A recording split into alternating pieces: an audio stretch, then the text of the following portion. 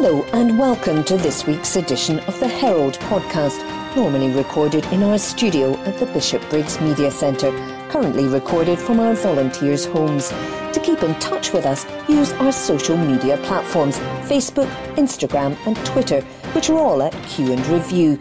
That's CUEANDREVIEW, or get in touch via information@qandreview.com. That's information@CUEANDREVIEW.com. Please like and share our podcasts and give us any constructive feedback.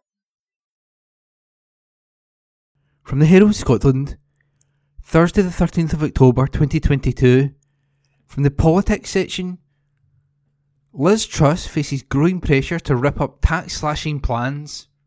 Article by Jodie Harrison. Liz Truss was under fire from her own MPs as they demanded more U-turns on her tax slashing agenda after she ruled out spending cuts to balance the books.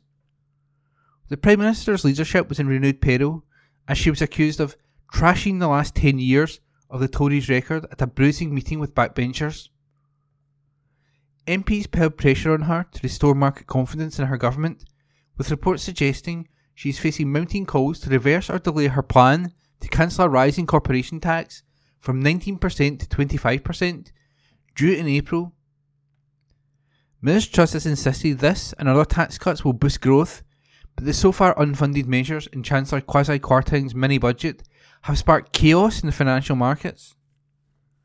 Mel Stride, the Tory chairman of the Commons Treasury Committee, said that given Ms Truss' commitments to protect public spending, there was a question over whether any plan that did not include at least some element of further rollback on the £43 billion tax slashing package can reassure investors. Credibility might now be swinging towards evidence of a clear change in tack rather than just coming up with other measures that try to square the fiscal circle, Mr Stride said.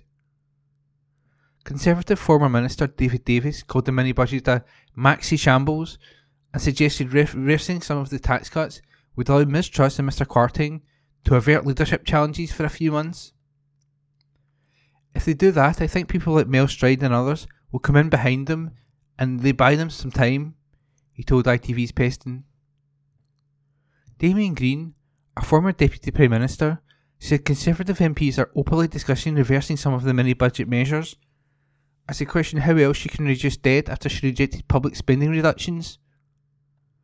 It is indeed a topic of conversation around the tea rooms of the House of Commons as well, because we can all do the rough maths and see it's very difficult, he told BBC Radio 4's PM programme. One of the obvious ways would be possibly to defer some of the tax cuts, or the failure to put taxes up.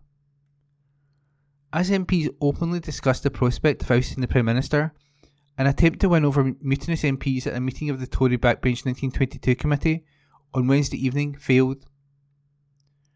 Addressing the group, Ms Truss said small businesses would have faced devastation if the government had not acted to cap energy prices, according to aides. But she was met with open criticism, with MPs reportedly raising concerns about soaring mortgage rates and the Tories slumping the polls. Commons Education Committee Chair Robert Halfon told Ms Truss she had trashed the last 10 years of workers' conservatism. The Prime Minister and Chancellor are expected to meet with critical MPs from the next week to try to ensure them that Mr Kwarteng's medium-term fiscal plan on October the 31st will address their concerns. But Jacob Rees-Mogg suggested the government could ignore Office for Budget Responsibility forecasts accompanying the strategy if they predict low growth and rising debt. The Business Secretary told ITV's Peston that its record of forecasting accurately hasn't been enormously good, and that the Chancellor could draw on other sources of information. Earlier on Wednesday, Ms Truss insisted during her second Prime Minister's questions that she was absolutely not planning public spending cuts, but insisted that taxpayers' money will be used well. But the remarks failed to prevent another day of economic turbulence, which saw a rise in the cost of government borrowing and the pound fall against the euro and dollar. Since Mr Kwarteng's September 23 mini-budget, the value of sterling has fluctuated, and yields in government bonds, the cost of state borrowing, rose to such an extent that the Bank of England was forced to intervene to prevent problems for pension funds. Ms. Truss was also warned by senior advisers that it was no longer credible to press ahead with large tax cuts without risking a financial crisis, the Times newspaper reported. She has already abandoned plans to cut the 45p rate of income tax for top earners. Economists have suggested that restoring confidence in the government's grip on the national finances will require tens of billions of pounds worth of spending cuts or tax rises. And that was a report by Jodie Harrison. From the Herald Scotland, Thursday the 13th of October 2022, from the news section. More apologies, 7th Calmac ferry taken out of action in space of a few days, by Martin Williams. A 7th Calmac Lifeline ferry has been forced out of action since the weekend in a wave of faults and suspensions to state-controlled services. It comes as issues with MV Lord of the Isles, which has seen services to South US suspended since the weekend, have led to it being withdrawn completely till Friday at least. On Monday, services to and from Barra, South Uist, Mull, Islay and Dunoon were disrupted, with MV Isle of Lewis, MV Lord of the Isles, MV Finlagan, MV Loch Linney and Argyll Flyer all taken out of action after a series of problems from Sunday night. On Tuesday, it emerged that the service's cancellations have spread to Islay since caused by issues with MV Hebridean Isles bilge system. The vessel had been brought in on Monday morning to support services in Uist after other vessel failures. The issues were fixed on Wednesday. While MV Clansman was rerouted to help Barra and Mull sailings in wake of the latest wave that led to services to Col, Tiree being suspended on Tuesday. Also suspended were services to Colonsay and Islay. On Wednesday, it was the turn of MV Currisick. The problem with the 19-year-old vessel's capstan meant a raft of sailings were cancelled on the Mallaig to Armadale and Skye crossing on Wednesday. 12 more sailings were cancelled for Thursday. And issues with the MV Lord of the Isles steelwork, which emerged at the weekend, were unable to be fixed, and it has now been withdrawn for repairs to be carried out in dry dock at Cammon Laird and Birkenhead. Services to and from South US remain suspended on Wednesday and will continue to be out of action for Thursday and Friday. Calmac said, "We are currently looking at alternative options for travel. Customers impacted by these cancellations will be contacted to discuss alternative sailings." They said passengers who are able to do so can travel by foot or use the services to Loch Maddie in North Uist, 42 miles away from South Uist Loch Boisdale port. "Our teams will do everything they can to assist. However, depending on demand and availability, transport connections cannot be guaranteed. Cancelling sailings is a decision we do not take lightly, and we understand the impact it has on our customers and the communities we serve. We apologise for the inconvenience caused, and our team is working hard to minimise the impact to our customers." Alistair Allen, the SNP MSP for Nahe Ilin Anar, has previously raised his frustration and said he was meeting Transport Minister Jenny Ruth to discuss the ongoing issues. Loch Boisdale, the port which links South Uist to the mainland, had been out of action to ferries between September the 24th and October the 8th to allow for repairs to the link span used by the ferry. South Uist was told that while it's losing services, that the extra services would operate to Loch Maddie. A routine annual inspection by specialist engineers and Caledonian Maritime Assets Limited, CMAL, which owns the ferry terminal, have revealed a number of lifting ropes in the link span which need to be replaced at the earliest opportunity. Last year's inspections showed no issues. Last week, it emerged that the alternative route for people to Loch Maddie was hit with cancellations by further concerns over safety due to pier works and adverse weather. Calmac had continued to warn users that works associated with the £15.3 million pier upgrade, which restricts vessel movement in the harbour area, can be cancelled at short notices. It told users to expect further disruption with an amended timetable on Tuesday. In April, George Leslie Limited began replacing the existing infrastructure at the West Coast Ferry Terminal to cater for a new fleet of vessels.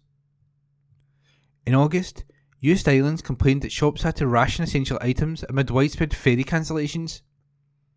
It came after the loss of MV Hebrides, one of Calmac's oldest ferries, which was taken out of service on Tuesday for a third time in a matter of weeks because of an issue with its CO2 firefighting system, which is a safety issue. The state-owned ferry operator Calmac is having to handle an ageing ferry fleet with new vessels Glensannox and Hull 802 still languishing in Port Glasgow, as the cost of their construction have soared from the original £97 million contract to at least £250 million, and delivery is over 5 years late. 17 of Calmac's 35 working ferries deployed across Scotland are now over 25 years old. The oldest in the Calmac fleet is the Isle of Cumbrae, which is 46 years old.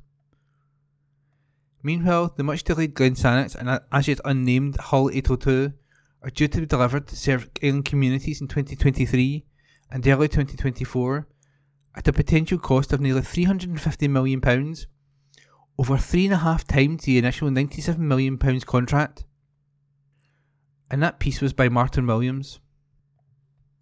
From the Herald Scotland, Thursday the 13th of October 2022, from the politics section. Nicola Sturgeon's plans to fund Indie Scotland branded environmentally and economically reckless, by David Ball.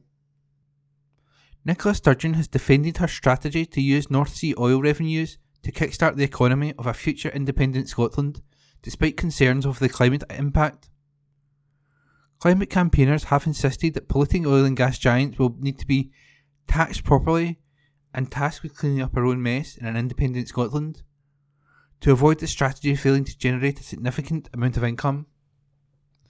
In the 2014 independence referendum, the Yes campaign relied heavily on oil, with Alex Salmond making a bold claim that the North Sea industry belonged to Scotland. But since the first vote on independence 8 years ago, the climate crisis has been placed at the centre of the political agenda. Burning fossil fuels is politically toxic with voters, with the North Sea oil and gas sector in the firing line for climate campaigners across Scotland and the UK. In her keynote speech at the SNP conference on Monday, the First Minister announced that a new £20 billion fund will be set up in an independent Scotland, with oil revenues and using the Scottish Government's borrowing powers to kickstart the new country's economy. Asked by the Herald about the reliance on fossil fuels to boost the economy of an independent Scotland, Ms Sturgeon defended the strategy.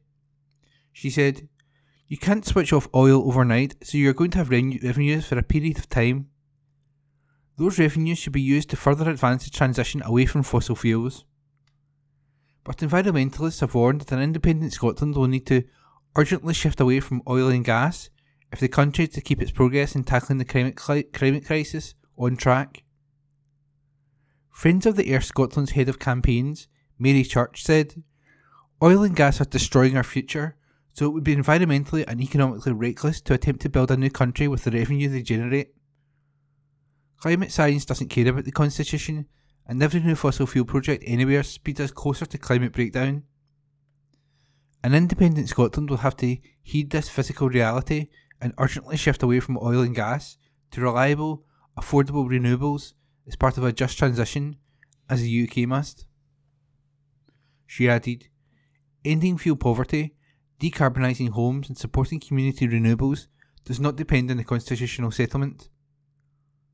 The Scottish Government should use their existing powers and prioritise investment in these areas to get a move on with this agenda that is all the more critical in light of the cost of living crisis. Any money that was potentially brought in from fossil fuels to an independent Scotland should be going to compensate the people who are bearing the brunt of climate impacts. Communities on the front line, like those being hosted by the Scottish Government this week, are entitled to the reparations from rich historical polluters.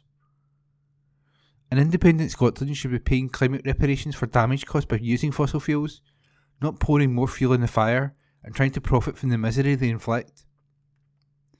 Oil revenues will be significantly reduced in the coming years, given the huge subsidies that companies have just secured in the form of tax relief for decommissioning their platforms in the North Sea.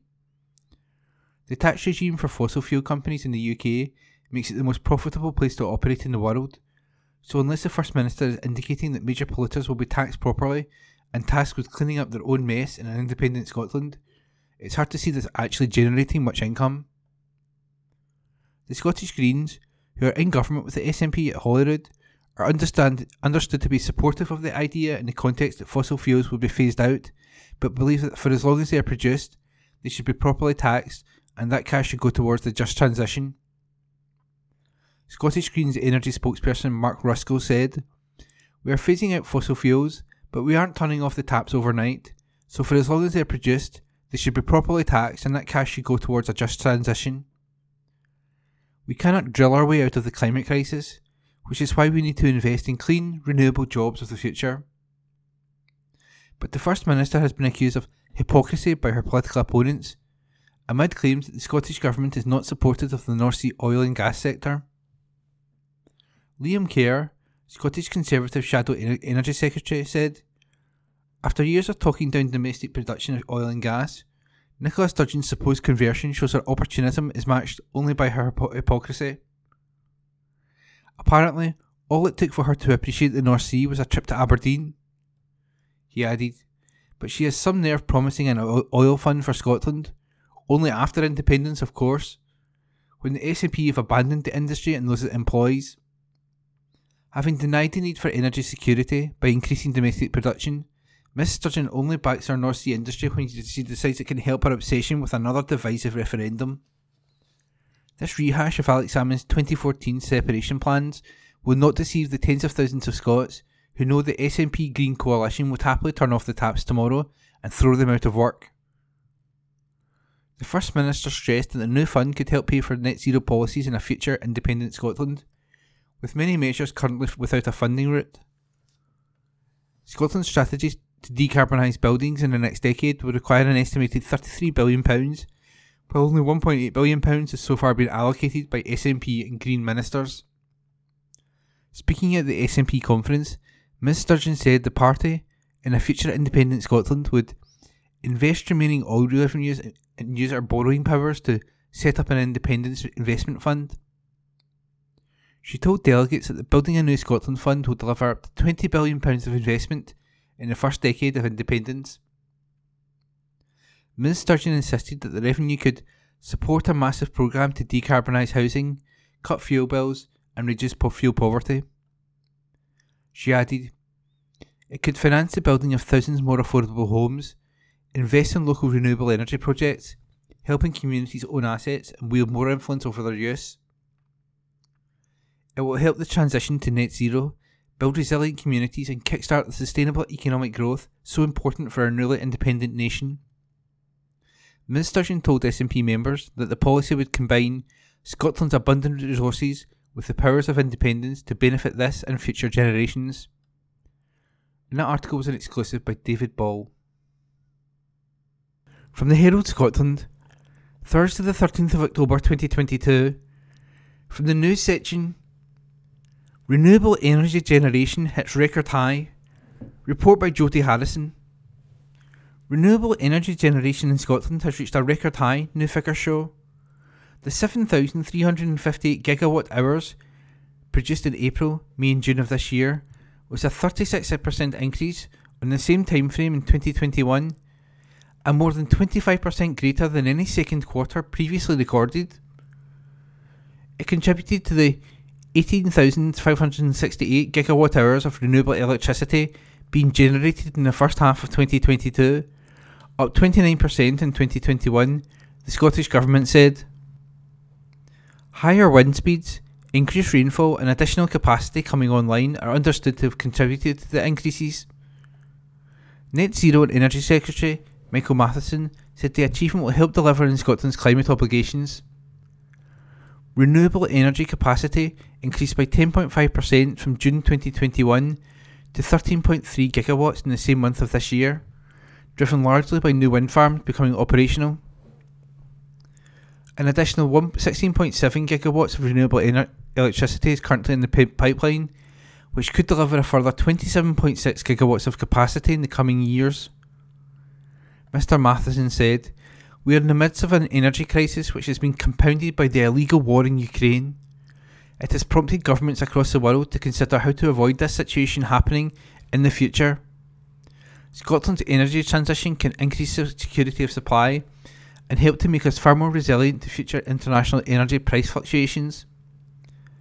Wind power is already one of the cheapest forms of electricity, and their expansion plans for both on and offshore wind, supported by other renewable technologies such as hydropower, provides a fantastic opportunity to support an energy transition that not only delivers on our climate obligations, but which ensures a fair and just transition for Scotland's energy sector as we journey to becoming a net zero nation.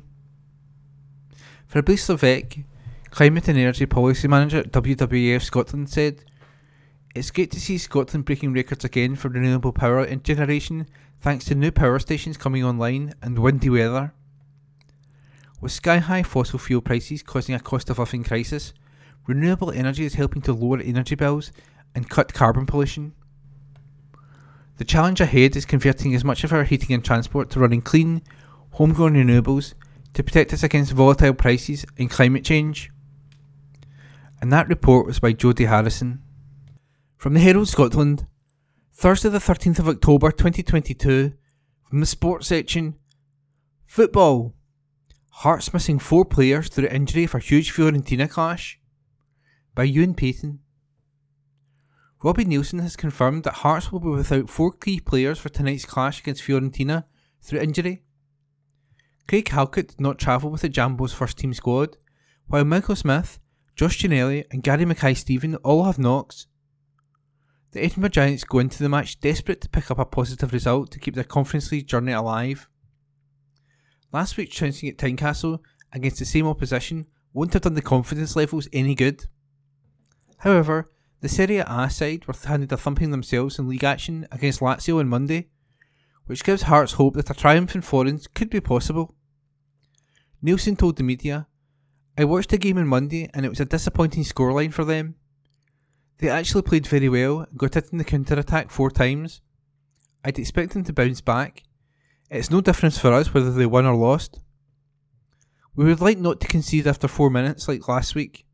We want to stay in the game and create some chances, get a foothold in the game, and put a bit of pressure on Fiorentina. It's the same at any big club.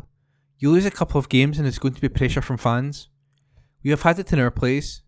It's part of football." He continues, "Obviously it would be huge if Hearts won. To come to a place like this and get something from it would be outstanding for us. I know the fans are coming in numbers and it will be a great night for them. We know it will be tough, but we're confident we can take something.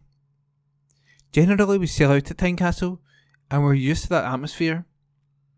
Tomorrow will be a different atmosphere, a different type of stadium, a lot bigger and a lot more open. We will have 4,000 Hearts fans coming, so I'm sure they will make a lot of noise. We're really excited about playing in the stadium. We want to get to that stage and be a big club participating regularly in Europe. It's a learning curve for everyone, players, staff, fans, but we want to continue doing it. It's an honour to represent Scotland in Europe. It's extra workload and extra pressure, but we enjoy it. Fiorentina and Başakşehir are top teams. Zurich are Swiss champions. You want to be playing at the highest level." And that report was by Ewan Payton. From the Herald Scotland, Thursday the 13th of October 2022, from the sports section, timing of horrendous VAR introduction will add to scrutiny as Premiership rollout looms large, by Christopher Jack. The call for patience was no doubt delivered with the best of intentions, but Ian Maxwell has been around the game here long enough to know that the trade is often short supply on these shores. At least the Scottish FA Chief Executive has laid out a timescale for supporters to work to. Once we get the first 3 months of VAR out the road, it should all be just hunky-dory. This is a period that Maxwell has warned will be horrendous as the technology is rolled out across the Premiership. It is here, and it is here to stay. Initially set to be introduced after the World Cup break, and when the schedule resumes in December, the process has now been shunted forward, and the cameras will go live next week as Scottish football follows in the footsteps of so many of its peers across the continent. Like most issues here, the camps in favour of or against VAR are largely partisan. Some are all for it and see it as a step in the right direction, while others are hugely sceptical of the idea and reckon it will be more hassle than it is worth. In all likelihood, the truth will rest somewhere in the grey area in the middle. It usually does, but seeing that perspective is often tricky for fans who only view life through the prism of their club and the colour of their scarf. The pros and cons of VAR have been debated and discussed for long enough, and the only way to definitively discover if it is any use here or not is to press the on button, draw the lines on the screen, and sit the officials down in their technology nerve centre while the action unfolds across the country. They're going through the testing process, Maxwell said this week. They've done pretty much all the stadiums, and they're testing the connectivity in the software, not necessarily the match officials. It's about whether the guys in the VAR centre can speak to the referee and everything works. That seems to have been going okay. We'll see. We need to do it right. Due to the profile and because of the interest it's going to get, we need to be as ready as everyone can be. Now everyone I speak to at UEFA tells me that the first 3 months are going to be horrendous. Such a statement is unlikely to win over the doubters, and even those who are supportive of the move will surely have winced and had reason to think, what if? Now that the game is bracing itself for a teething process that will be anything but straightforward. Scottish football has had to move with the game as a whole or risk being left behind.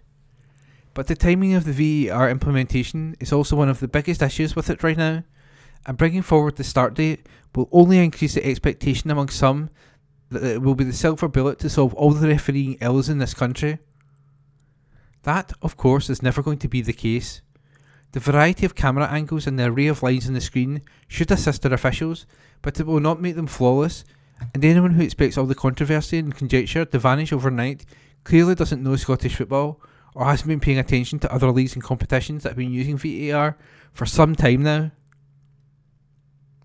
Players will still argue with the whistler and protest their innocence or express their feelings of injustice post-match. Fans will still claim there is a bias towards the old firm or across the Derby divide, and the tiresome old arguments will become even more banal. Within weeks, we will hear managers claim that they've been unfairly treated because a decision made against them thanks to VAR wouldn't have been given earlier in the campaign. In that regard, they have got a point. Introducing the system a couple of months into the campaign is a nonsense and makes a mockery of the competition. So much for sporting integrity. The fact that it will be the same for all teams can be used as an argument to claim all is fair and equal. But managers will be quite right to point out the inconsistency in decisions over the coming weeks, now that the referees have got some extra eyes on the action. It is not right that calls that would have been overturned in September, be it goals, offsides or cards, are now reversed in October. Moving the goalposts after a round of fixtures will skew the competition and only give the critics of VAR a reason to shout louder. Patience is probably a good word to use, Maxwell said. There's an understanding piece as well, just making sure that fans, managers and players and pundits and broadcast media know where it's used and why it's used. You sit and watch a game and it's a throw-in and people say VAR will tell it's the wrong way, but it doesn't get involved in those things. We've spoken to managers and will continue to do that to educate everyone as much as we can. The biggest thing is that we'll be using it and getting used to the way it works. We need it, we want it, the clubs want it, and it will solve a lot of the problems. You'll always have the one or two contentious decisions, but this should it fix that? Overall, VAR should be good for Scottish football, and the standard of officiating, one which is so often rightly derided, must continue to improve rather than regress now a helping hand has arrived. If more correct calls are made more of the time and the blatant mistakes are reduced in number, that can only be beneficial for those on the park and in the stands. The timing is not fair, but the moment has come. Now we just have to wait and see how horrendous it's going to be. And that article is by Christopher Jack. From the Herald Scotland, Wednesday the 12th of October 2022. From the opinion section, letters. I once was proud of the Tories. How could I possibly be now? And these are letters from the Herald Scotland letters page. Keith Howell, letters October 11, seems to think that when Nicola Sturgeon said, I detest the Tories and everything they stand for, she made an error of judgment. Sadly, I have to admit that I feel much the same way as Miss Sturgeon does myself, and I started as a true blue Tory from a Tory family. The First Minister was only putting into words the feelings that we are being forced into by the actions of the Tory party at Westminster, which sadly still runs the UK. What have they done to be proud of? Brexit is torn out of the EU against its will. This has made trade with Europe so difficult that Scotland is losing income it badly needs. Tory financial mismanagement of the UK has led to rampant inflation, which has left most of us worse off, but some so poor they are both cold and hungry. We can be proud of our food banks, if embarrassed that they have been forced upon us. The Tory government had no hand in setting them up, only driving more and more people into reliance on them. Is this their idea of encouraging enterprise and levelling up? I had a cousin who was chief whip in a Tory government. I was proud of Lord Hume when he stood and spoke so well to the United Nations. I was even there to see him do it. How can I be proud of a Prime Minister without even the common manners to get in touch with the First Ministers of the other countries in the UK? Was the one before her any better? Someone who would give the green light to evacuating a plane load of dogs from Kabul, leaving behind Afghans and their families, who had supported the British and were at great risk of being killed by the Taliban? We used to trust the Conservatives as having a steady hand, but this lot mouth one contradictory policy after another. Is Labour any better? I can see so little difference in their policies that I feel Sir Keir Starmer has thrown his lot in with the entitled elite on the opposite benches. The SNP Green Alliance offers a strong lifeboat ready to save us from this sinking Titanic. It is called Independence. I suggest Mr Herald takes a good look at where he's going at present under this Tory lead and save himself and his family to live a better life in an independent Scotland. Elizabeth Scott, Edinburgh. Right to detest these policies. The full outrage which created Nicola Sturgeon's comment that she detested the Tories and everything they stand for. Holyrood Chief is asked to step into the Tory row, the Herald, October the 10th, was another example of Tories desperately clutching at straws. But the straws have slipped from their fingers and left them floundering, because clearly Miss Sturgeon's view of Tory policies is one shared by a great number of people, not only in Scotland, but around the other UK nations. And it is absolutely right that people should detest policies designed to give the rich tax cuts at the expense of the poor, and their aim to pack vulnerable people onto planes bound for Rwanda, just as it was right in the past to detest the bedroom tax and the poll tax.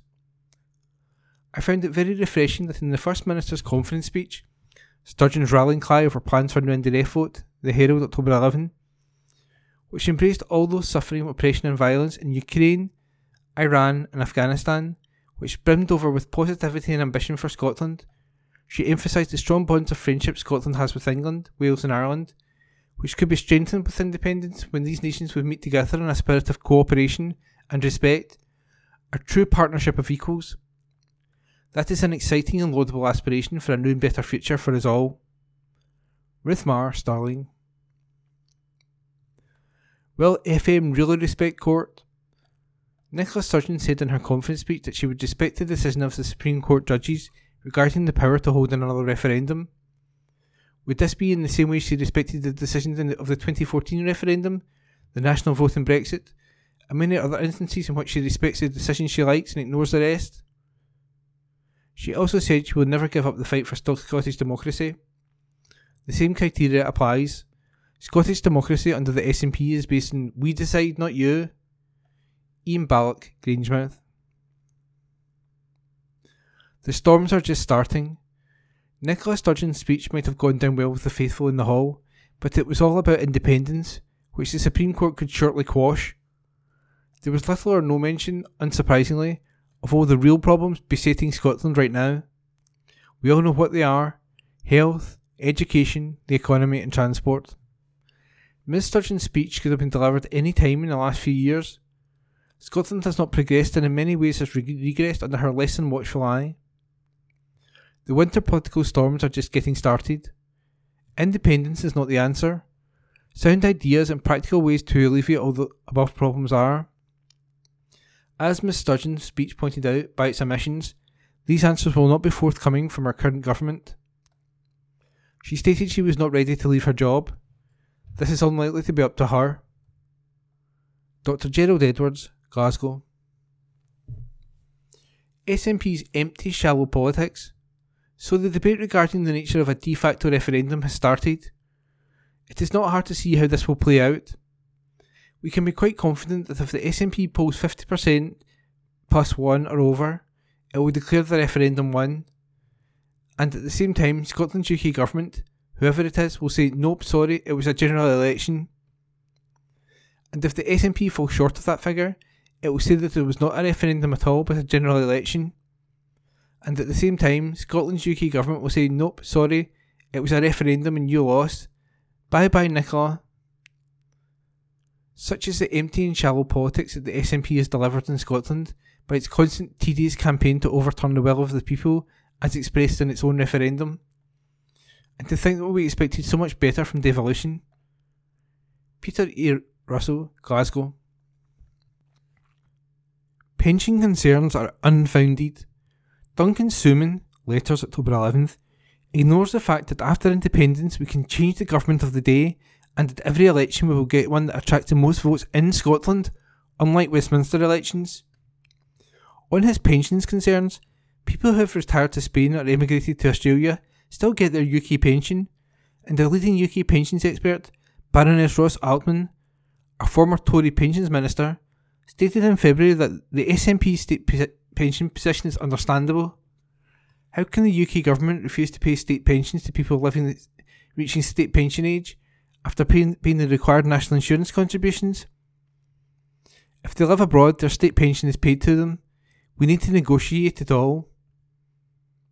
If Iceland, Norway, Denmark, Luxembourg and Ireland can all pay better state pensions than the UK, then so could Scotland with our vast surplus of energy resources.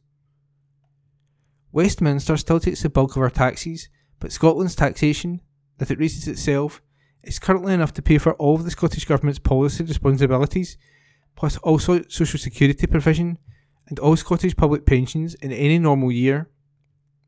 Fraser Grant, Edinburgh.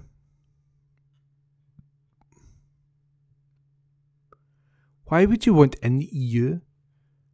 As an avid Brexit supporting Sassenach, who believes Scotland should determine its own future, I am nonplussed as to why the SNP would wish to rejoin the EU anyway.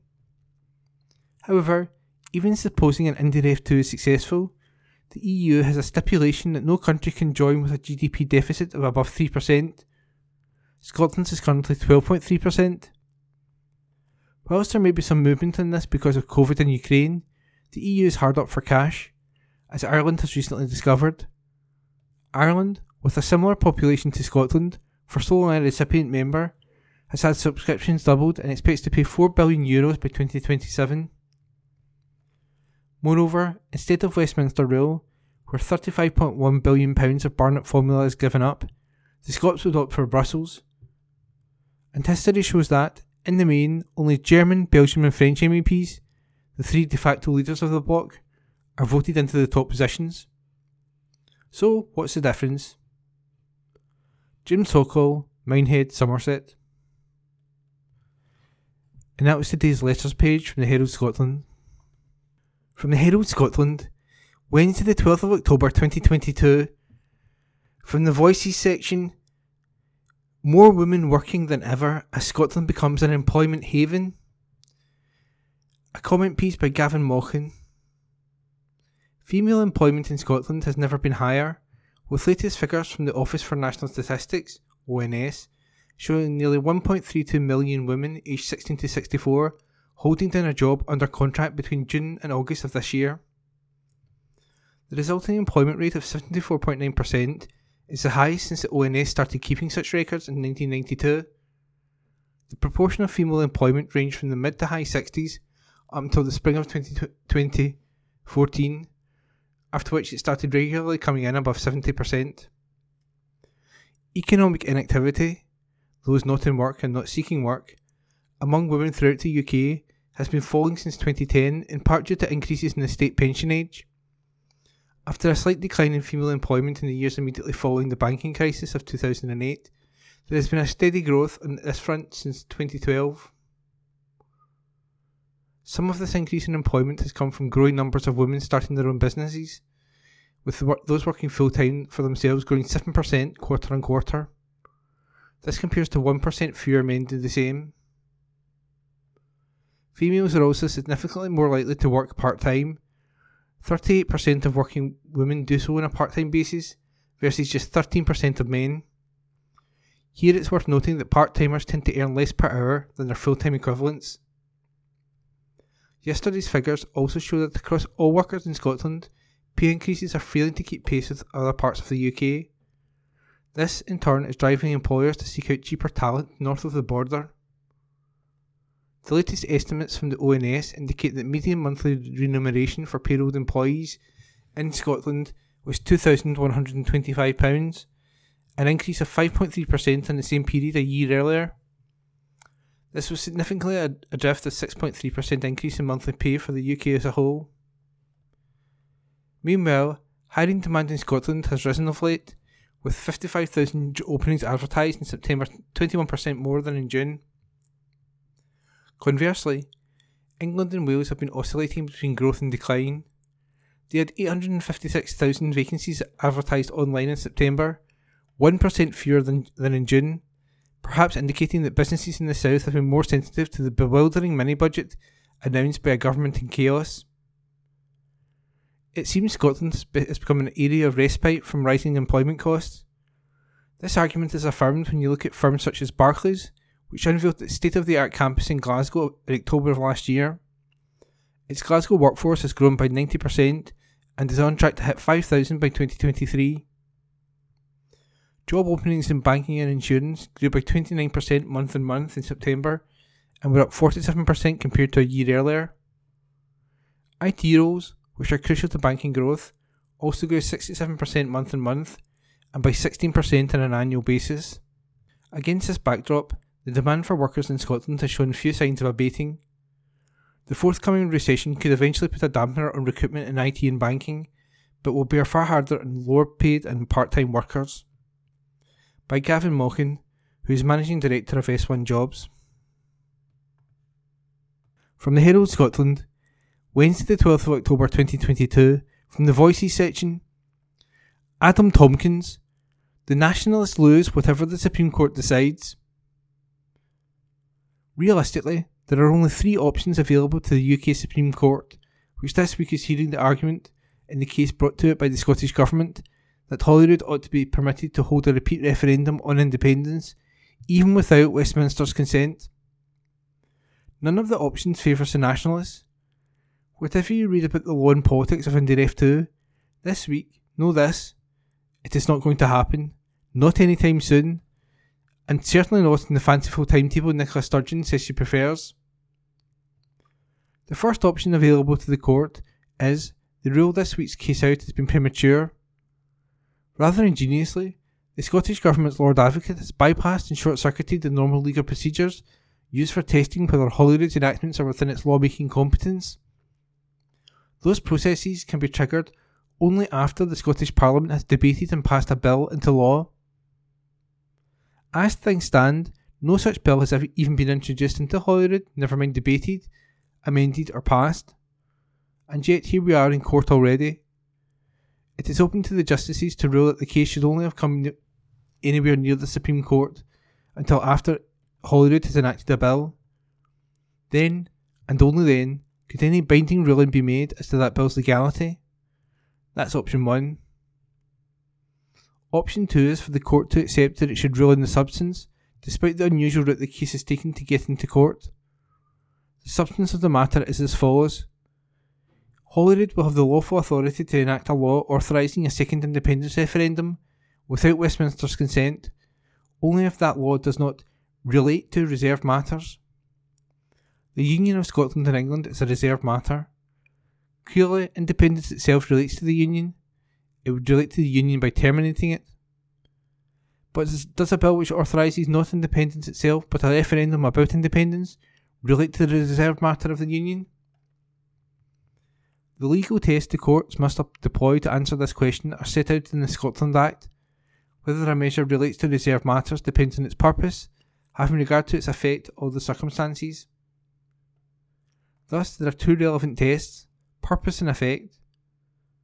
Option 2 is for the justices to rule as the UK Government would like them to rule, namely, that the purpose of an independence referendum is to prosecute the case for independence, which relates to the reserved matter of the Union, and that the effect of an independence referendum is to determine whether the Union continues or not.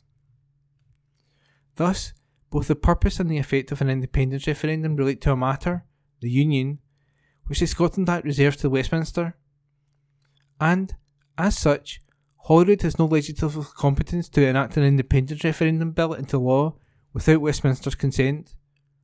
That's option 2.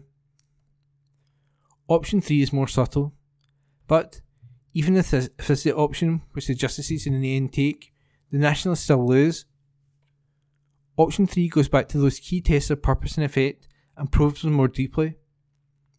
In her written case to the court, the Lord Advocate has accepted that the purpose of any independence referendum cannot be to secure independence. Independence itself would require its own legislation, lots of it in fact, in both Holyrood and Westminster. In this respect, independence is just like Brexit. Brexit was not secured by the 2016 referendum. It was secured only years later by legislation enacted by Parliament and by agreement with the European Union, agreement which took years of wrangling to deliver. Thus, concedes the Lord Advocate, the purpose of an independence referendum is simply to test the opinion of the people of Scotland, and this purpose, testing public opinion, is not reserved to Westminster. Likewise, she concedes that the effect of a yes vote cannot itself amount to anything in law. Again, just as with Brexit, the mere expression of public opinion in favour of leaving changes nothing. Option 3, then, is that the Scottish Parliament can hold Indy Ref 2 without Westminster's consent, but only on the understanding that the purpose of the referendum is simply to ask voters to express a preference, as they would, for example, in an opinion poll, and that the effect of doing so precisely nil, to use the Lord Advocate's memorable word. Were such a referendum to take place, it would be so hollowed out of meaning that it would amount to nothing more than an empty stunt. Those opposed to it would simply ignore it, refusing to have anything to do with it. There would be no no campaign. The Unionist parties and their supporters would boycott the whole thing, and the SNP would look ridiculous. And that's it. Those really are the only 3 options the Supreme Court has in deciding this case. I have no more idea than anyone else which option, or which combination of options, the justices will choose. But whatever happens, the Nationalists lose. Which leaves only one question, really. Given the Nationalists must know all of this, why have they brought the case to the Supreme Court in the first place? They cannot win from here, so why do it? Perhaps this is all just an act designed to buy time. Nicola Sturgeon has become rather experienced at pulling the wool over her supporters' eyes, making them believe that a referendum is just around the corner, when she knows full well it is not. One day, perhaps they will realise that, for years now, they have been taken for a ride. That column was by Adam Tompkins, who was a Conservative MSP for the Glasgow region from 2016 to 2021. From the Herald Scotland, Wednesday the 12th of October 2022. From the Voices section, Rosemary Goring, warning, a private education can seriously limit your career choices. Back in the 1980s, Oxford University was like a scientist's secret laboratory where, in a tightly controlled environment, a new species of political animal was being created out of whatever material came to hand. The components found at the back of the garage were certainly random. Boris Johnson, Theresa May, David Cameron, Michael Gove, Dominic Cummings. Few of them were traditional material for the very top job in the country. Bojo was a blusterer, May was diffident, Gove a bit odd, Cummings anarchic.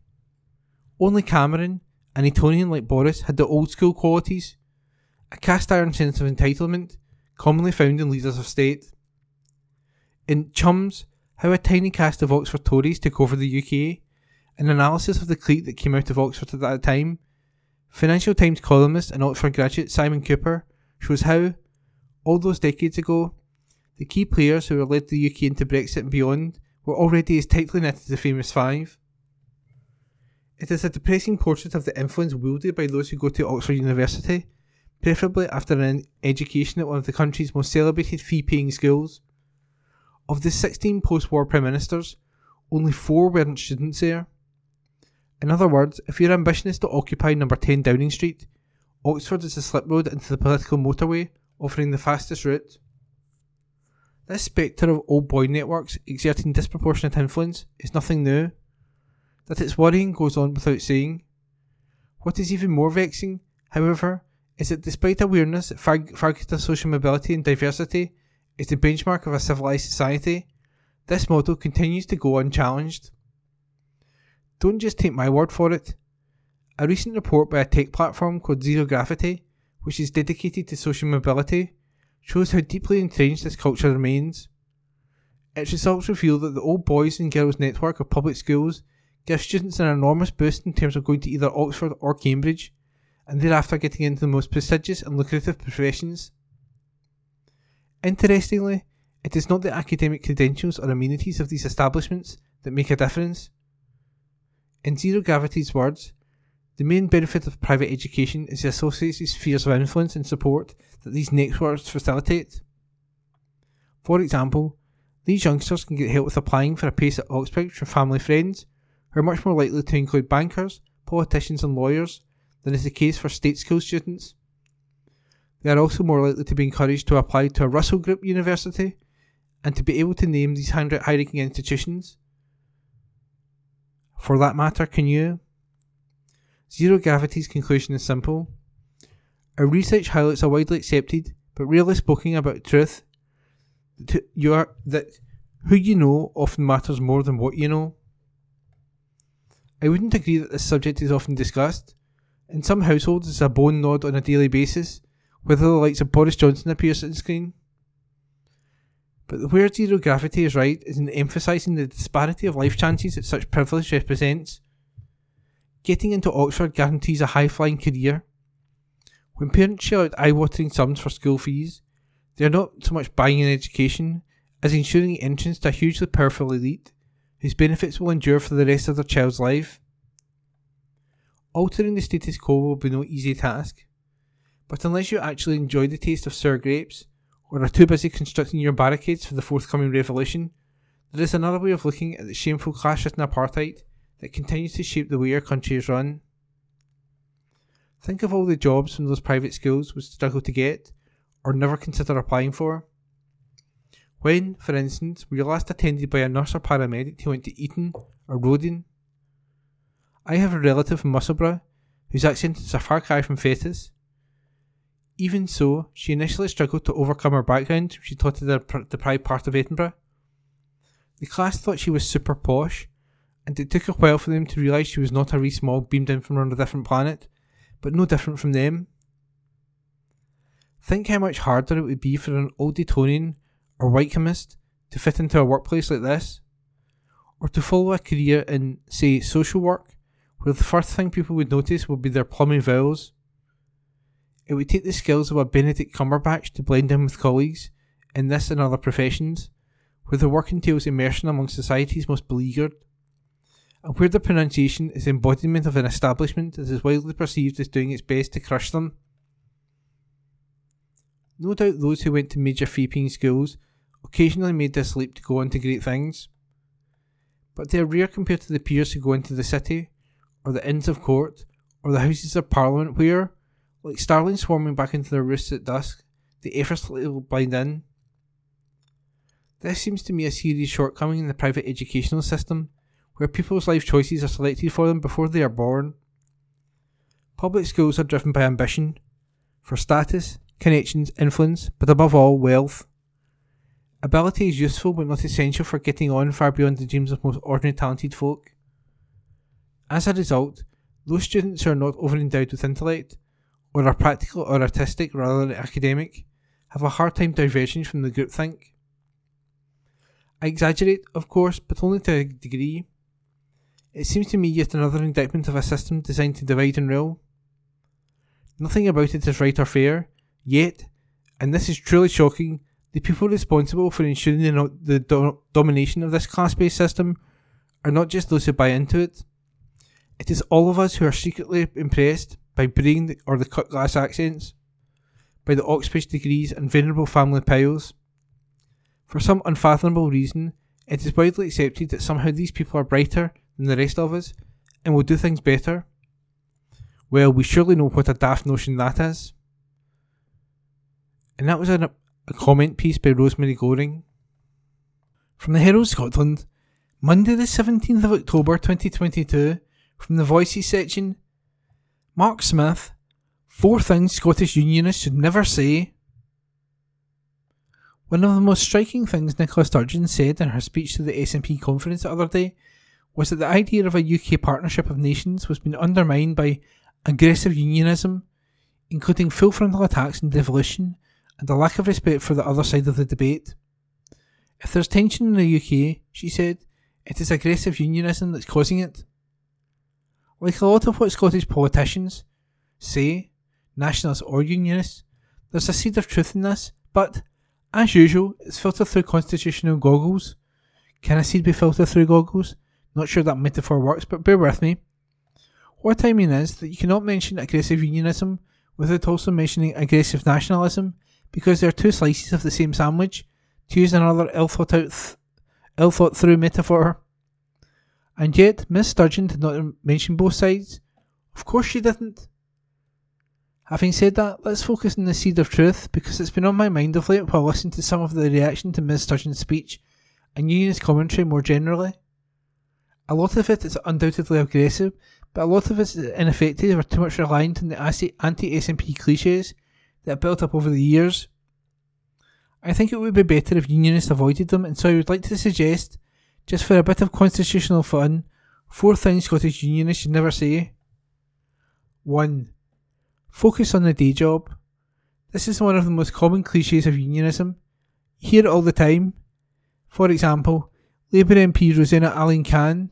Ms Allen-Cann said of Sturgeon's conference speech that she should be focusing on her broken health services, on the attainment gap in Scotland, on the fact that there are more children now plunged into poverty than ever. In some ways this is fair enough. It is extraordinary that Ms Sturgeon should have talked so much about the NHS in her speech without seeking to explain why waiting times in Scotland are so shocking. You may know someone who's on a waiting list. Perhaps you're on a list yourself. Tens of thousands of people have now been waiting for more than 2 years for treatment, and yes, it needs focus from the Scottish Government. As in, now. But the problem with an argument like focus on the day job is that first, it loses its power by repetition. People factor it in and don't really hear it. And secondly, we're actually now beyond the point where the Scottish Government could focus solely on the NHS rather than the Constitution, even if it wanted to. Yes, the SNP arguably got us here because of their behaviour post-2014, but face the reality. We're in a constitutional crisis. We need to find a way out. We need to find a new status quo. We need to focus on our Constitution. 2. A once-in-a-generation vote. Did Alex Salmond say it? Did Nicola Sturgeon say it? Did I say it? Did you? Who knows, but the common riposte to the idea of an independence referendum next year, or the year after, is that the SNP promised the last one in 2014 would be a once-in-a-generation. Assuming a generation is around 20 years, that would mean no new referendum until 2034. But the once-in-a-generation argument has a number of problems. Firstly, like the focus on the day job accusation, the more you say it, the less it means. Secondly, a basic tenet of the British Constitution is that one group of politicians cannot bind their successors. In other words, even if Mr Salmond did make the promise, it does not bind Miss Sturgeon. And thirdly, it's fair to say that the political landscape has changed considerably since 2014, and the SNP can make their case for another vote. A much better riposte to their argument would be to say that there should only be a referendum when there is a settled will for one, i.e. considerable majority support. I would say over 60% at least. 3. I hate the SNP. This one goes to the heart of what Miss Sturgeon said about aggressive unionism, the problem being that she made her point after saying she detests the Tories. The Tories reacted by saying it was shocking that Miss Sturgeon detested them, although much of their reaction was a little hysterical, even disingenuous. I do not think, as the Scottish Secretary Alistair Jack claimed, that using the word detest will incite violence, and saying Miss Sturgeon was being dangerous and inflammatory is silly. However, the problem of the personalisation of Scottish politics, I hate you, you hate me, is undoubtedly real and worse than it was, and, whoever or whatever is to blame, unionists should try to avoid it. I do not hate the SNP, I just disagree with the central premise. Keep the language calm and reasonable and you might find that you make some more progress. 4. The media isn't tough enough. This is another one you hear a lot from unionists who are convinced the SNP is given an easy ride by Scottish media. But speak to some nationalists and they will tell you Scottish media is far too hard on the SNP and too soft on the Tories. Which is true? It doesn't matter. Focus on the arguments and the facts, and quietly and calmly look for answers to questions that are bothering you. And finally, to end, a quick word on what the other side, the Scottish nationalists, should be saying or not saying, because there was something else that struck me about Nicola Sturgeon's speech. There was all the usual stuff about independence being the answer, but it was also notable how often she dropped in other phrases apparently aimed at introducing more realism into the case for independence. Independence is not a panacea, she said. It is not a miracle economic cure. Opinion polls go up and down. Do not notice an inevitability about independence. There will be lots of challenges along the way, etc. Why was she saying all of this?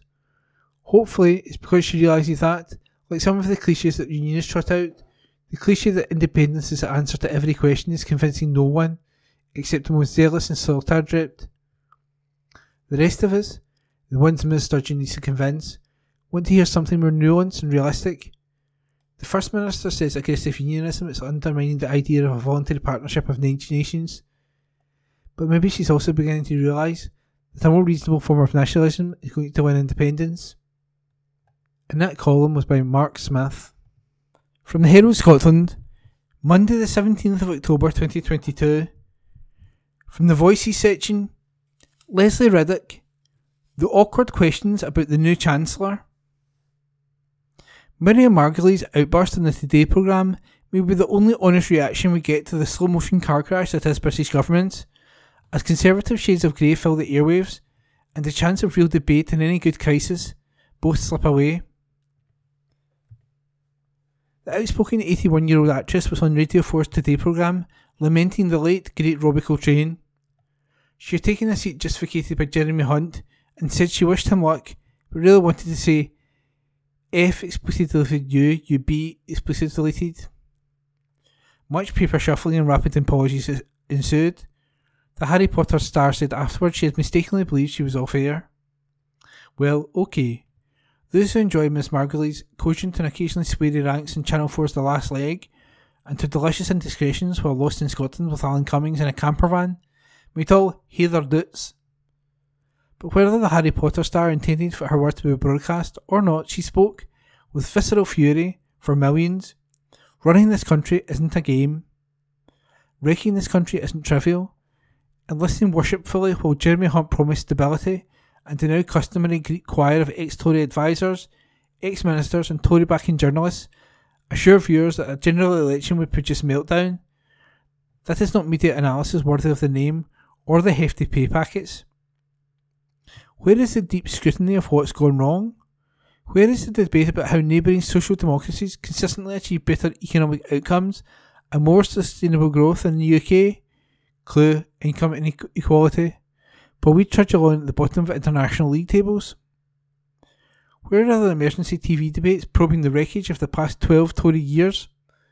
Why is no one shaking their head or interrupting when Boris Johnson is turned into some paragon of economic competence, simply because he isn't Liz Truss and because it seems a trifle indelicate to mention the denial, the delay, the hundreds of thousands of COVID deaths, the crony contracts, the scramble for PPE, and the clapping for carers so insincerely performed that the average carer today earns £9.50 an hour, lives in poverty, and must claim benefits to survive. Mind you, the prospect of a Boris return has receded now that Jeremy, safe pair of hands, Mr. Hunt, is effectively running the country. But what about his track record?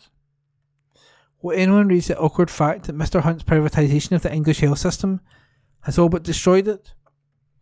As Health Secretary, he presided over the biggest ever collapse in NHS spending in 2010, when the usual 4% above inflation increase was slashed to 1%. Some English health trusts went bankrupt, others took out loans, and some essentially handed over to private companies like Virgin Healthcare.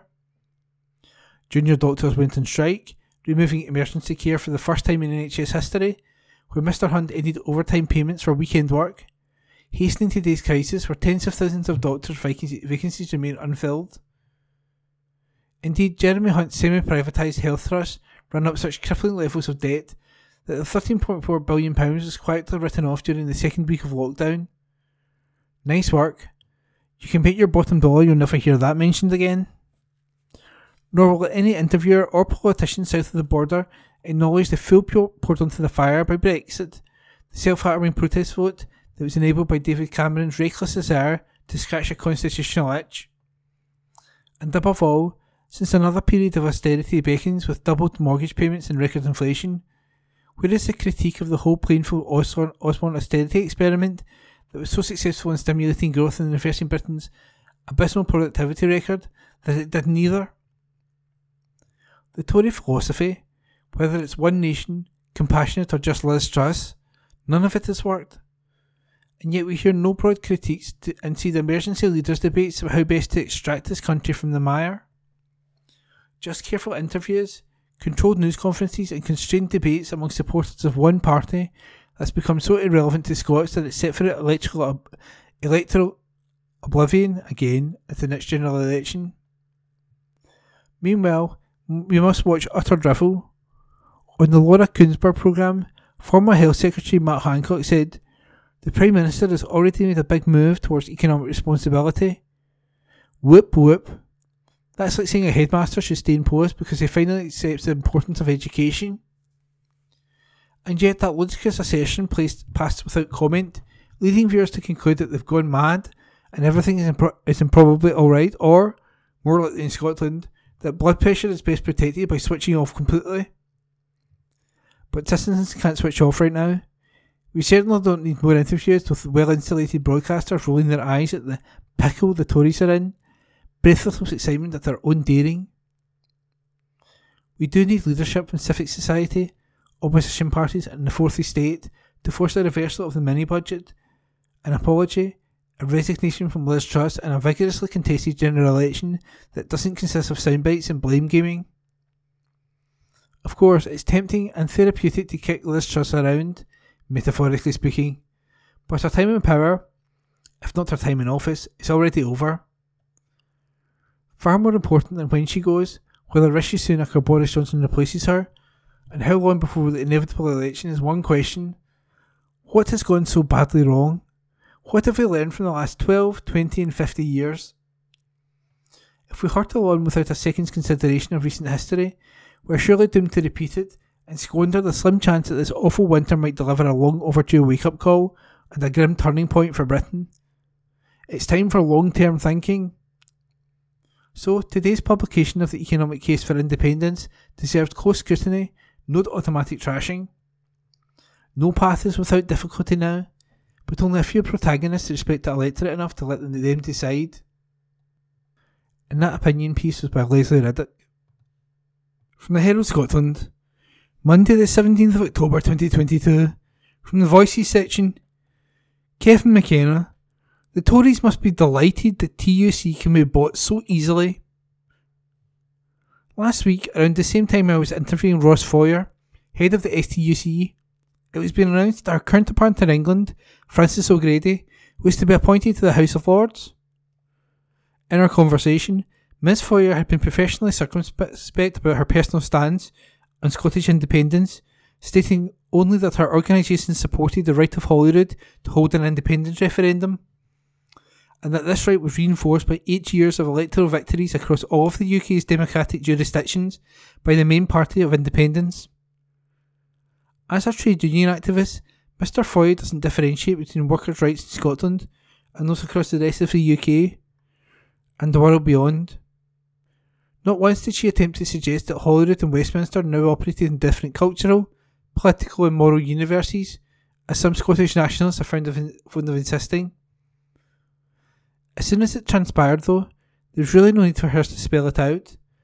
As Miss Foyer spoke passionately and eloquently about the need for the British trade union movement to bridge the gap between political rhetoric and taking firm action, Ms O'Grady was demonstrating one of the main reasons why the UK's ruling classes rarely have to work hard to undermine the workers' cause. When those elected to advocate for workers made such a good job of undermining them, at the same time, the boss class really don't need to worry about the inequality being reduced anytime soon. Frances O'Grady's appointment to the UK's unelected Chamber of Political Placemen, Church of England bishops and billionaire Tory donors seeking the ultimate gift that money can't buy, shocked several trade union activists. These included men and women who thought that there was no more chapters to be written in the bestiary of political hypocrisy and working class sellouts. In Scotland, we'd thought we'd seen it all with the larks of the feckless SNP MP, Pete Slippers Wishart. After several years of living the high life at the Palace of Westminster, Mr. Wishart had become so mesmerised by its baubles and finery that he wanted to become Speaker of the Parliament his party is committed to leaving. One lifelong trade union activist, a man who's not normally prone to overstatement, was astounded at how normal Ms. O'Grady's acceptance of this elevation had seemed, and how little criticism it had elicited in the English left. "This is surely disgusting," he said. "She's now known as Frances of Assisi. Please, Lord." The press release issued by the TUC to proclaim Miss O'Grady's elevation to ermine was straight from the Liz Truss Chronicle of Political Sophistry. In it, the TUC President Sue Fern said, "This is a testament to France's leadership of the trade union movement. Frances has worked tirelessly to improve people's lives at work and secured many achievements, not least the furlough scheme. Her work is far from done. We look forward to having another ally in the House of Lords fighting to defend the right to strike and workers' rights." Commenting on the announcement, Frances O'Grady said, "I will do everything I can to resist this government's plans to attack workers' pay and rights and protect the right to strike." In reality, what this really means is Frances has worked tirelessly to keep her head down, not rock the boat, not scare the horses, and keep everything on an even keel. She didn't get where she is today by upsetting anyone, and this softly approach has now paid handsome dividends for her. But it doesn't end here. Oh no, and far from it. Frances has earned the approval of the 756 members of the upper chamber by resisting the urge to make life uncomfortable for them, and for sticking to the rules of the game. They will welcome her with open arms and velvet slippers. She will be a valuable addition to this august body, and she looks forward to having little fireside chats about challenges in the labour market with their ladyships and lordships after the confit Aylesbury duck and orange and the Norfolk charred cauliflower couscous puree. Ms. O'Grady's 10 years at the helm of the TUC has not exactly upset the natural rhythms of British capital. Hers is best described as a glacial approach, and at the invisible edge of understated. My trade union source described this in more uncompromising terms. "The quotes about fighting for workers' rights are from a different reality," he said. "She's never led a single strike in her life." Ms. O'Grady's elevation to the House of Lords comes at the behest of the UK Labour Party. This party's leader, the Knight of the Realm Sir Keir Starmer, forbade any of his MPs earlier this year from supporting workers' campaigns for modest pay rises by joining them on the picket lines. I'm sure these little differences can be worked out when the newly exalted Baroness O'Grady invites her fellow noble Sir Keir into the Lord's dining room for some of that lemon and chervil poached guinea fowl, Ballantine, just like their grannies used to make. The TUC has 5.5 million members, many of whom have been in picket lines in recent months, taking industrial action for modest pay increases that may, just may, keep pace with the rate of inflation. For this they have been accused of greed and holding the country to ransom by the people whose interests are being best preserved by the House of Lords. There is rejoicing in their Lordship's house when just one sinner from the labouring classes repents of their ways and joins them in an anointed £323 a day private Rotary Club. Great must be their glee when it's the actual leader of the Great Unwashed who comes knocking at their door with a bowl and hands outstretched. This is their favourite type of trade unionist. Supine, inoffensive, and always knowing their place. And always knowing who's really running the show, old boy. And that was an opinion piece by Kevin McKenna. From the Herald Scotland, Monday the 17th of October 2022, from the Voices section, the Herald Diary. When Robbie Coltrane was cooler than Tom Cruise, by Lorne Jackson. It's fitting that actor Robbie Coltrane will be remembered for his turn as Hagrid, the hirsute and hulking pal of Harry Potter, for he had a giant-sized talent, which included perfect comic timing. I was fortunate to meet him while working as a TV extra on the filming of crime drama The Plan Man, says Malcolm Boyd from Mogai. The heat from the camera lights was excessive, so Robbie was given a handheld minifan to help cope. Before film resumed, Robbie turned to Malcolm and said, "Tom Cruise has 3 million fans." Then, looking at the motorised gadget in his hand, added, "I only have one, but I am very grateful." Disintegration Nation. Politics used to be a slow-mo soap opera. Events of state happening at a stately pace. No longer. Nowadays you can't get through breakfast without being notified of a new Chancellor of the Exchequer. At least Liz Truss appears to be PM. At least she was when you started reading this article, though feel free to check again when you've finished. Astonished at the accelerated disintegration of the governing classes, Glasgow writer Ian Pattison says, "We must be near the start of Act 2, where Johnson retakes the stage doing a knee slide with his jumper over his head, like he's Mo Salah having just scored the fastest hat-trick in European Champions League history." Decisions. Arriving home from football practice, the teenage son of Rita Caroline Timothy was given two options for dinner: pasta or baked potato. Choosing pasta, he added with pride, "You know those tough decisions you sometimes have to make in life? Guess I've just made my first one." Village People. Bathgate-born singer Jodie Finlay, who goes by the stage name Sylvie, recently moved to a small, exceedingly rural village.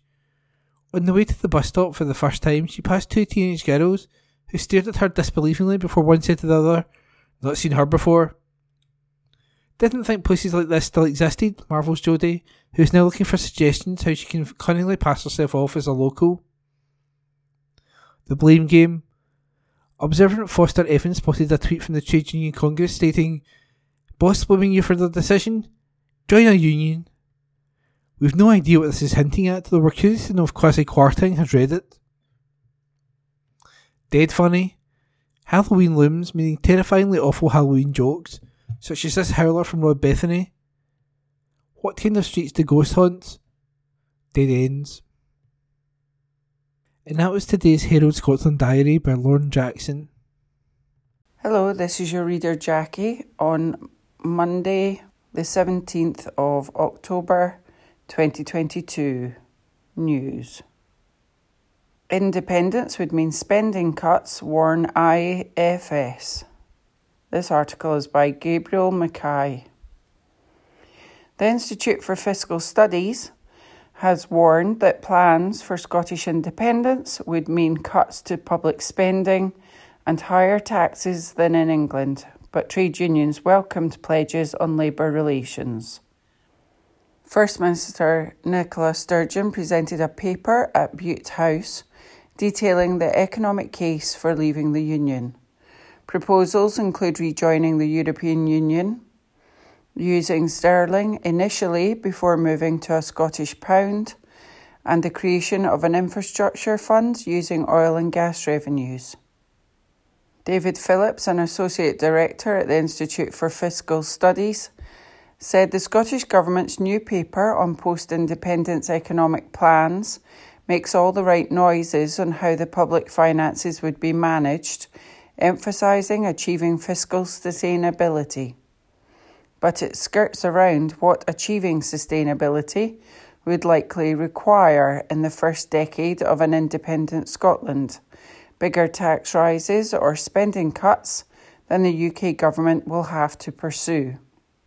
This is because, while high oil and gas prices mean Scotland's underlying budget deficit this year will be fairly close to that of the UK as a whole, this is likely to prove temporary. Oil and gas prices are expected to fall back, and North Sea production is on a long-term downward trend. Scotland's public finances are therefore expected to weaken relative to the rest of the UK, again, unless onshore economic growth could be boosted to grow revenues from income tax, VAT and the like.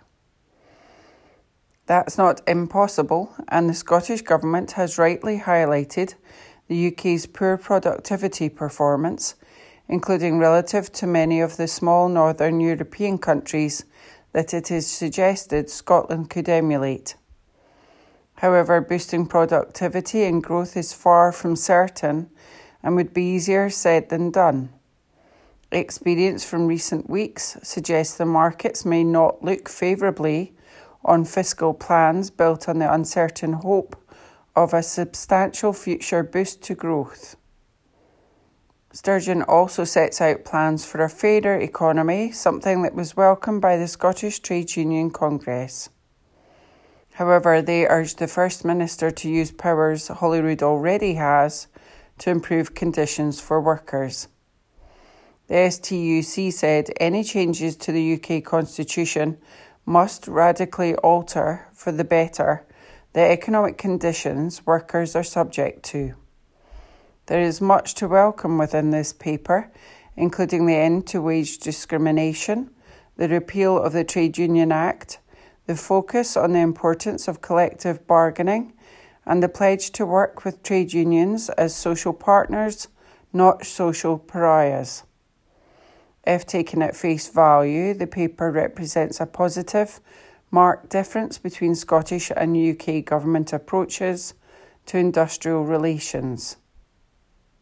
But workers cannot wait for jam tomorrow. Our People's Plan for Action sets out 9 key actions the Scottish Government can take right now to alleviate the cost of living emergency.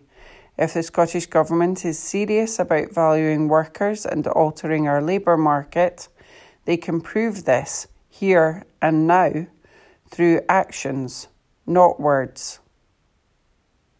This article is by Gabriel Mackay. The Herald, Monday the 17th of October 2022. News. Slave Bible loaned by University of Glasgow to Dutch exhibition. This article is by Caroline Wilson. It serves as a chilling reminder of how white Christians manipulated sacred texts to legitimise slavery. A rare slave Bible was among 12,000 books donated to the University of Glasgow by insurance broker William Ewing in 1874. One of only 3 surviving copies recorded in the world, it was heavily edited to remove anything that might be seen to promote freedom among enslaved peoples. Entitled Select Parts of the Holy Bible for the Use of the Negro Slaves in the British West India Islands. The religious text, which dates from 1807, will be on display in Utrecht, the Netherlands, until January the 16th, 2023, following a loan agreement. Despite censorship, passages about freedom that were omitted from religious texts turned up in spirituals, the songs of enslaved people in the United States. The Bible was among 12,000 books donated to the university by insurance broker William Ewing in 1874. In 2019, it appeared as an exhibit in Call and Response, the University of Glasgow and Slavery exhibition, which formed part of the institution's reparative justice programme, launched in the wake of its 2018 slavery report, which quantified the institution's financial gains from historic slavery.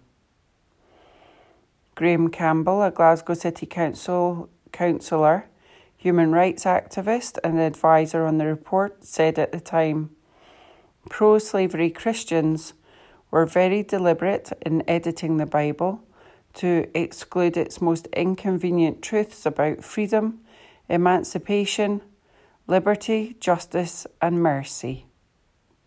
Enslaved Africans and their descendants had these mental chains smelted from a peculiarly Scottish mixture of white supremacist racial hatred and Enlightenment rationalised missionary zeal.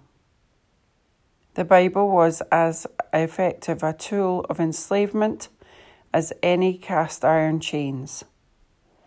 The Bible, which dates from 1807, will be displayed as part of the exhibition Gospel, Musical Journey of Spirit and Hope at the Museum Carthagena Convent, which is the Dutch National Museum for the Art, Culture and History of Christianity. A spokesperson for the museum said, "The Slave Bible is a key object in our exhibition about gospel music. It is an example of how white Christians used the Bible as a tool of power to legitimize and preserve the institution of slavery." not only in the British West India Islands, where this book was used by British missionaries, but also in, for example, Suriname, a Dutch colony, and the United States. In these places, Bible texts were used to legitimize slavery, and other texts were censored and kept away from the enslaved. However, these measurements did not prevent faith from taking root on the plantations. The passages about freedom that were omitted turned up in spirituals, the songs of enslaved people in the United States. We are very fortunate and proud that we can now show this impressive object in our exhibition. As is common with books of this age, the Bible's condition has deteriorated with use. To enable safe handling in teaching, research and display, it was treated by the university's conservation team in advance of its travel to the Netherlands so that it could be loaned for exhibition with minimal risk of further damage. This article is by Caroline Wilson. And that was this week's The Herald podcast, normally recorded in our studio at the Bishopbriggs Media Centre, currently recorded from our volunteers' homes with the publisher's kind permission. Thanks for listening.